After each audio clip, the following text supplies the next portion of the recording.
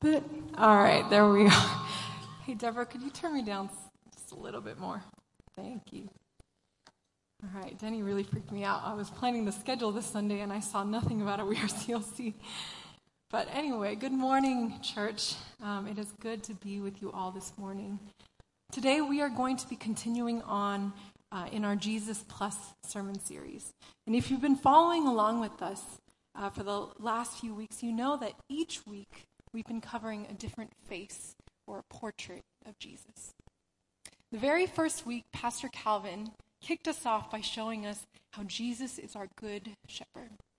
And he gave us a very interesting way of looking at Jesus as toothpaste, like our daily necessary cleanser. The following week, Scott taught us about Jesus Christ as the vine from John 15. And he encouraged us to abide in him, to connect to Christ. For it's when we abide in him that we bear fruit and glorify God. Just last week, Pastor Eric taught us about Jesus is the Son of Man and the Son of God. And because of him, we have access to the God of the universe. Now today we are going to cover yet another facet of who Jesus is. Before that, I kind of want to zoom out really quick and just give us a reminder of what the series is all about. Sometimes, especially for those of us who have grown up in church or you've maybe been attending for a little while now, we tend to think that we know everything. Or we think we could put Jesus in a nice little familiar box. But the thing is that Jesus isn't just one thing. In fact, everything in Scripture, everything in the Bible, in the Old Testament and the New Testament, every story, every passage points to Jesus. He is so much more than we could ever imagine. So there's so much for us to learn.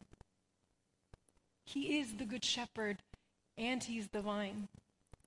He is the Son of God, and he's the Son of Man. He is the priest and the king and the teacher and the servant and the Savior. He is all of those things. He is so much more than we can ever imagine. And in this series, our hope in particular is that through these pictures, that we would discover as a church who Jesus is. In all of his beauty, in all of his splendor, in all of his greatness, so that you might experience him. That you might encounter him in a very real and new and powerful way. So my hope today and for the rest of the series is that you would be open. Don't just, cast off these stories because you've heard them already or you think you know everything, but be open to what God has for you. Be open to experiencing Jesus in a new way today. Let's pray for that. Let's pray this morning. Jesus, we thank you that you are so much greater than we could ever imagine, that you are all those things and more.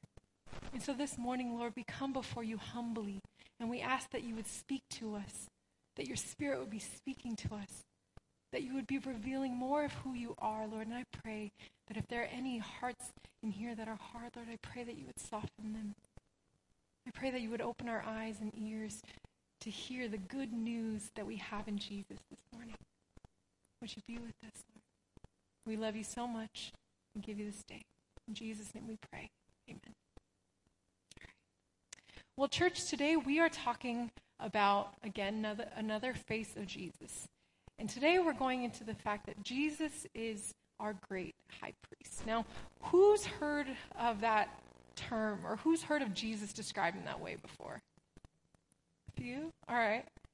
Well, if you haven't, I don't blame you at all. It's kind of weird. I mean, even for me, I really wanted to preach this because I've never preached it before. I've never really heard a sermon on it before. And so we're kind of learning together here. Well, when we think of Jesus, there are certainly more familiar things that we think about, more familiar stories. But Jesus as our great high priest is not necessarily the first thing that comes to our minds.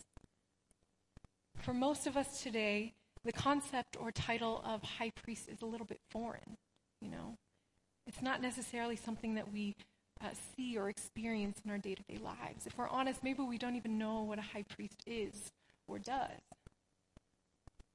And yet still, Jesus is constantly described in this way many times throughout Scripture.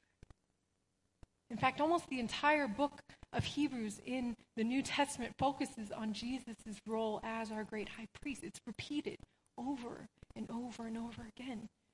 And we know that when something's repeated, it's important. We know that that must mean something important and relevant for us today. But why? That's the question that we're trying to answer today. What does that even mean? And why is it relevant for you and for me today? Now, before we get to that, we're going to need a little bit more context to really fully understand what this means for us. Now, like I said, even though the concept is foreign, maybe, it was actually something very familiar, very significant to the people of God back then. For God's people in the Old Testament, the job of the priest was essentially to mediate between a sinful people and a holy God. A sinful people and a holy God. Now, what does a mediator do? Well, a mediator is essentially the in-between person.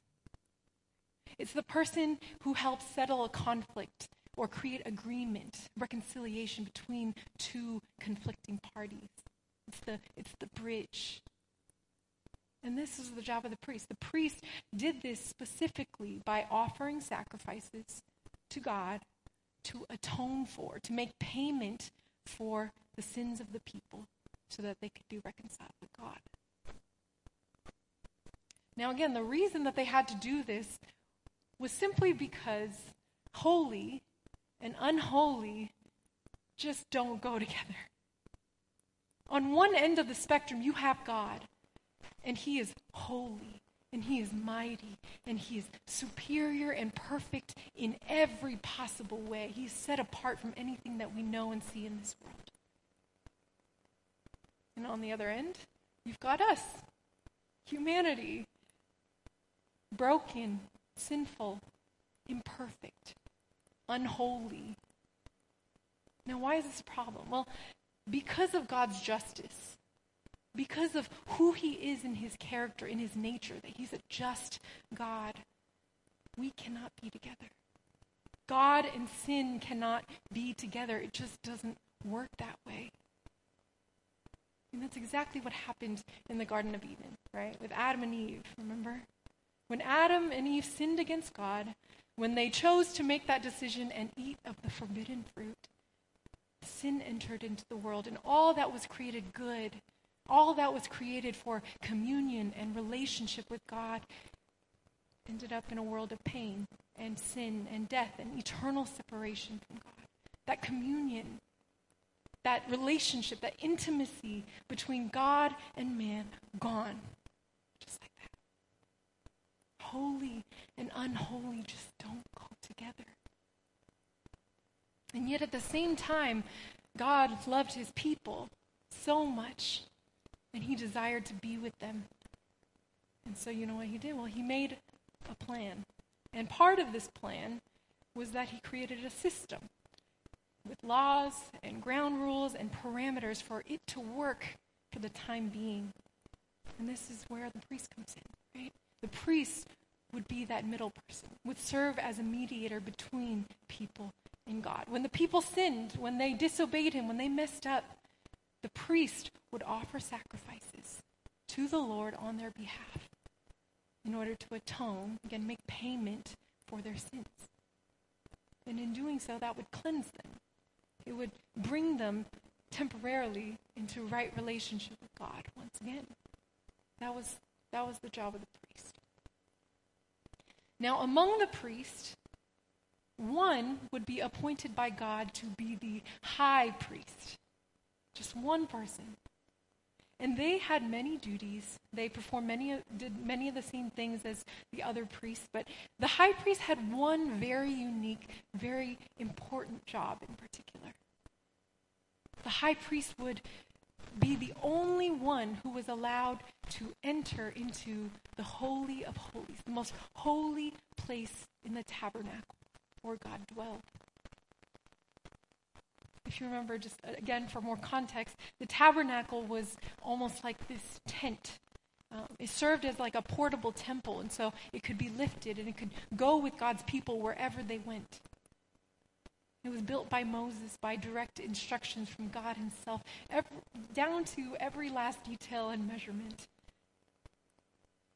See, even though intimate communion with God was severed during the fall, God decided to give the Israelites something that would help them sense his presence among them in this world.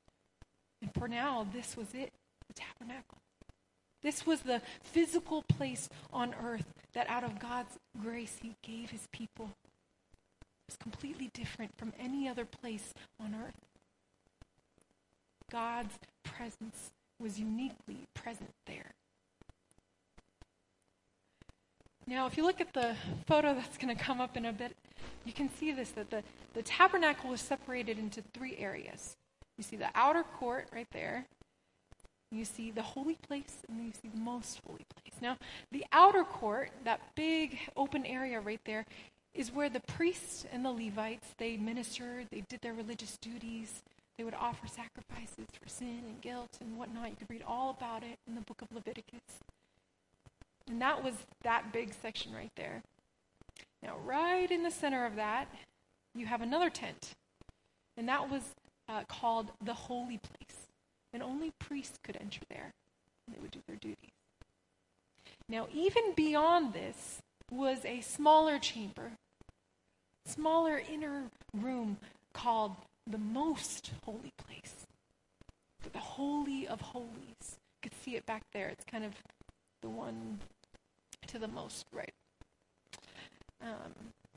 It's called the Holy of Holies. And in this room contained different things like the Ark of the Covenant and the mercy seat of God. And again, we don't have time to get into those details today, but just know that they're very important. And just know that that specific room, that place, represented a special sacred place where God himself would dwell. This was the most holy and sacred place where God's presence would dwell in the midst of his people. And you can see there's a curtain. That room was separated by a big curtain or veil that separated the holy place from the most holy place. And that curtain symbolized the separation, a severed relationship between God and man because of sin. No one was allowed in. You couldn't just waltz into the most holy place like it was no big deal. No, not unless you wanted to drop down dead. There were rules. And in these rules, only the high priest, the one appointed by God once a year, could enter into this place. Hebrews 9:6-7 says this: when everything had been arranged like this, the priests entered regularly into the outer room to carry on their ministry. But only the high priest entered the inner room, and that only once a year, and never without blood, never without a sacrifice, which he offered for himself and for the sins the people had committed in ignorance. So you see that one day, on the Day of Atonement, once a year, the high priest would enter into the most holy place, cross that veil to stand before God himself and to make sacrifices to cover his own sins and the sins of all the people. And in this way, the high priest served as a mediator, a bridge between a sinful people and a holy God. At this moment in history, this was the only way that it could work. So you get the picture, right? People back then, this is very familiar for them. They knew, they understood. They couldn't just come to God out of their own initiative or standing. They couldn't just casually walk into the Holy of Holies and be with God. That was just unimaginable. They knew that they had to go to God through a mediator that he appointed himself. And this was the job of the high priest. But don't you see something curious about this whole thing? Something interesting. The system was not complete. It wasn't perfect. It wasn't sufficient. Think about it, right? Each time someone sinned, or messed up, they'd have to make a sacrifice. Think about how many times you mess up in a day. Each time you think a judgy thought about someone or you gossip about someone behind their back. Each time you lose your temper and blow up, or you're impatient with your kids, you say things that you don't mean. Each time you give in to temptation when no one is looking, thinking like it's no big deal. Every single one of those things, you'd need a sacrifice. Every single one. You need a sacrifice. You'd have to go to the high priest. He would have to sacrifice on your behalf, and you'd have to do it over and over and over again. Can you imagine how tiring that is? Can you just feel it? Just talking about it seems tiring. Why would God give them a system that wasn't perfect? Well, it's because God had a bigger plan. And this was just part one. Hebrews 10, 1-4 says this: the law is only a shadow of the good things that are coming, not the realities themselves. For this reason, it can never, by the same sacrifices repeated endlessly year after year, make perfect those who draw near to worship. Otherwise, would they not have stopped being offered? For the worshipers would have been cleansed once and for all and would no longer have felt guilty for their sins. But those sacrifices are an annual reminder of sins. It's impossible for the blood of bulls and goats to take away sins. See, the tabernacle, the rituals, the sacrifices, the priests, this whole system that God gave in his great love was simply temporary. It was merely a shadow. It could never, ever make us perfect enough to be with God. It was simply a picture, foreshadowing the true hope, the good things which were still to come.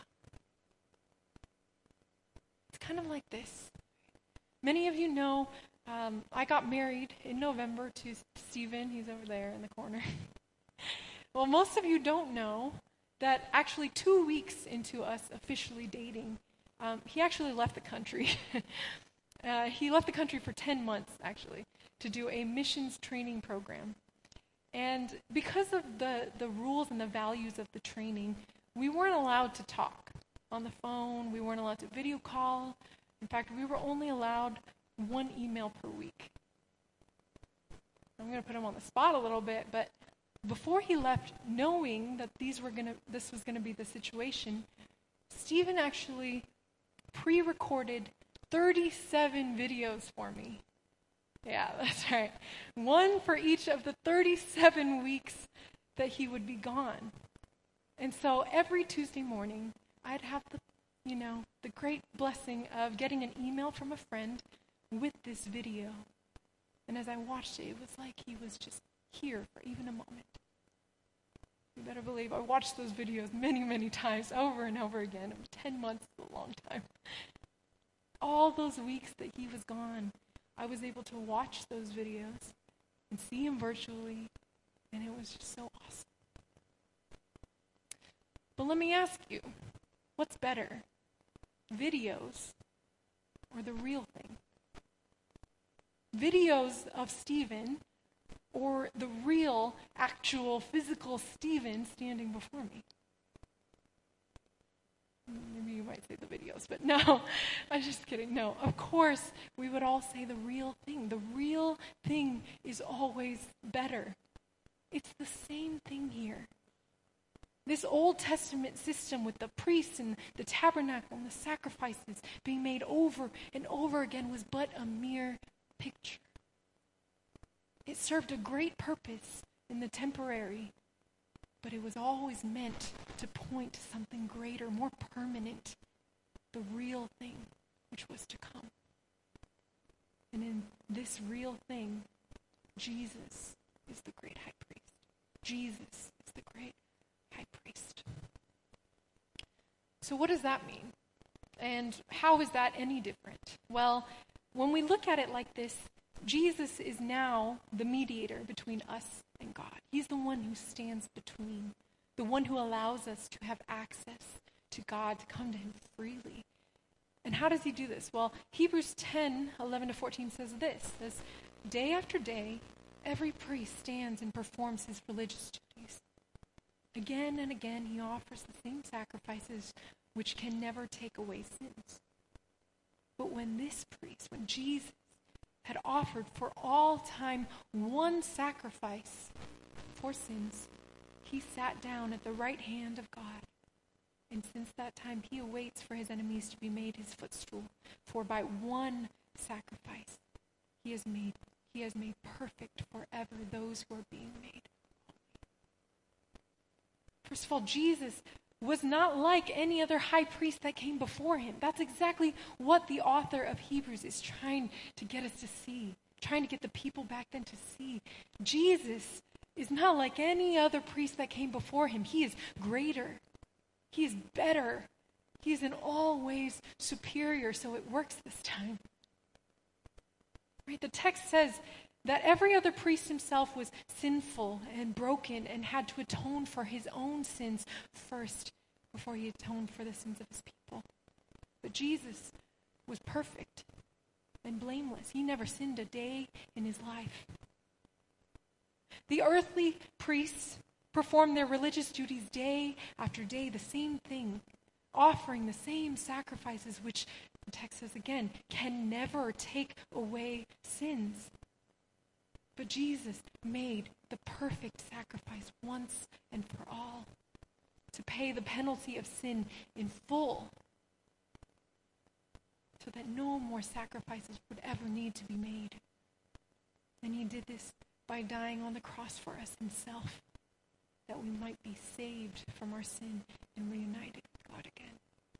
See, guys, now no more sacrifices, no more earthly priests, no more barriers between God and man, just the real thing.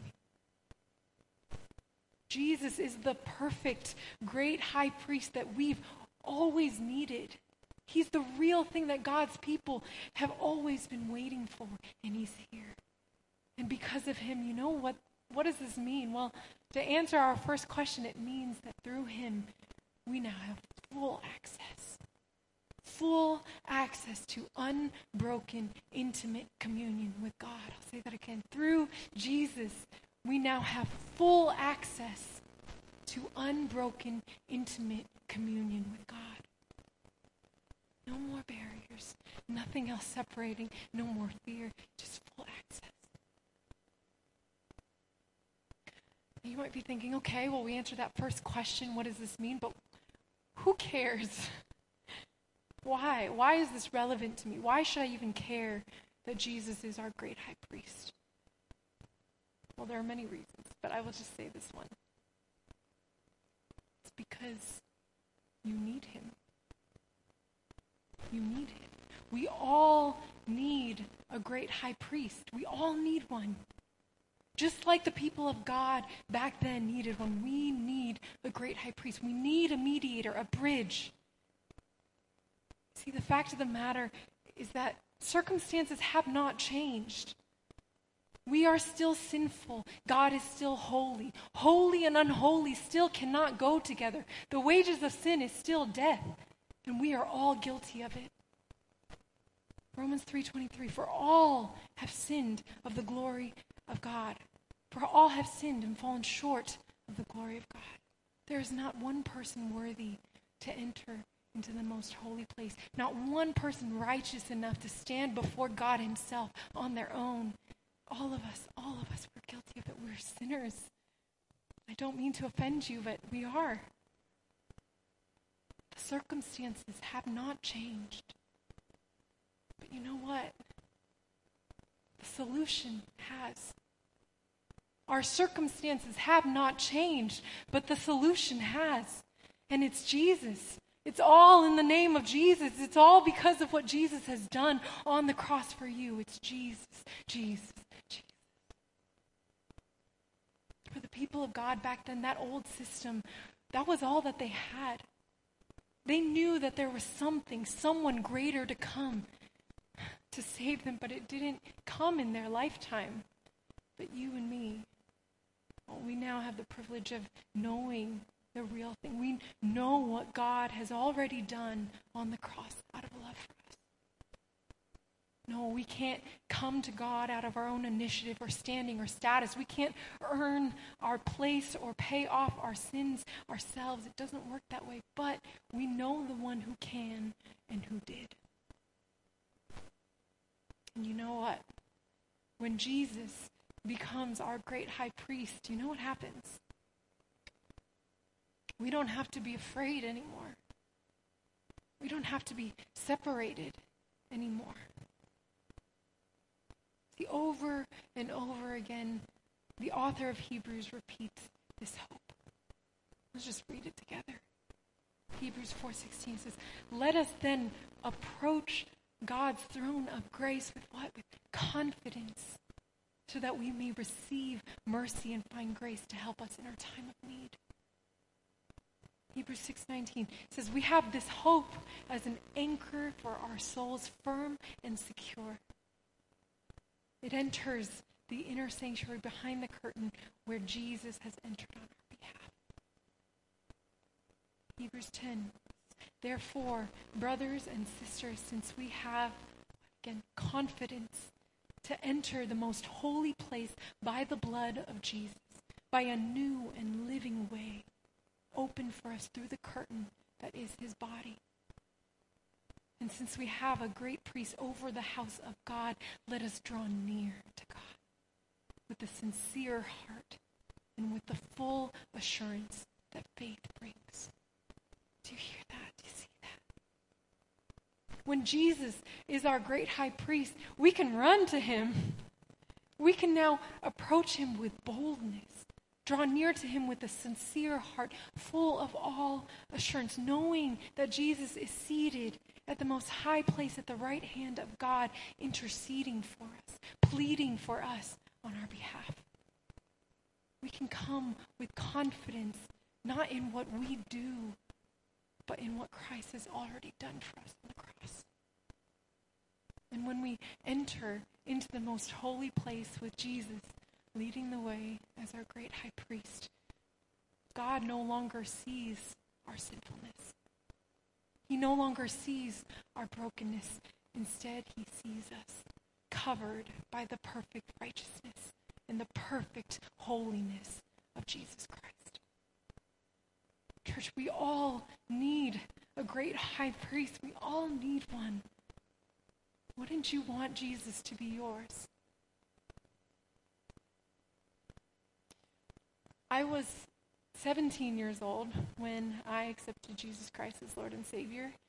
And, I didn't have all the answers back then, and I definitely don't have them now. I didn't know everything. I didn't have it all figured out before I said yes to him. But what I did know was that there was a God out there who loved me. There was a God out there who desired an unbroken, intimate, personal relationship with me, and who went to such great lengths as to even sacrificing his own son on the cross to get to me. It was the best decision that I have ever made in my entire life. And church, he wants that for you too. He wants it. If there's anyone here who doesn't know him like that, he wants you. He wants you so badly. And you know what? The good news is that he has made a way for you to come to him boldly, freely, fearlessly today. All you have to do is say yes. He's already done all the work. All you have to do is say yes. For God so loved the world that he gave his one and only Son, that whoever believes in him shall not perish, but have eternal life.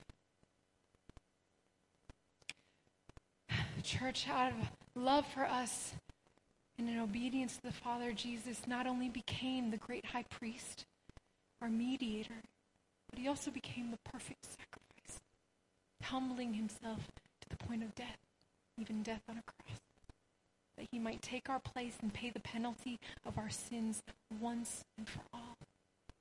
No more sacrifices, no more priests, no more barriers, just full access to unbroken, intimate communion with God.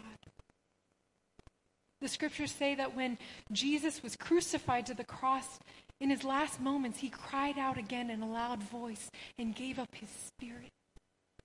And at that very moment, the curtain of the temple was torn in two from top to bottom. The same curtain that separated the holy place from the most holy place. The same veil that stood between a holy God and sinful man. The same barrier that severed the intimate communion between us and God in the garden. It was torn in two. And in that moment, through his death, came a new way, a living way for us to come forward to God with boldness and to have communion with him once again. Church, we all need a great high priest. We all need one. So will you let Jesus be yours today? Let's pray. Lord God, we thank you so much for your greatness. We thank you, Lord, that you are a God who didn't leave us there, but you're a God who ran after us. You're a God who showed us grace upon grace upon grace. You gave us Jesus as our great high priest that we might know you intimately, that we might have a personal relationship with you with no barriers, no obstacles. We thank you, Lord, that you have already paid the price in full for what we deserved. You gave everything for us, Lord. We thank you. I pray, Lord, this morning that if there's anyone out there who wants that intimate relationship with you, Lord, I pray that they would just run to you and that you would be there with open arms as you are, receiving us with boldness, confidence, because of what you have done. We thank you, Lord, that you are our great high priest forever and always. We love you so much. In Jesus' name we pray. Amen.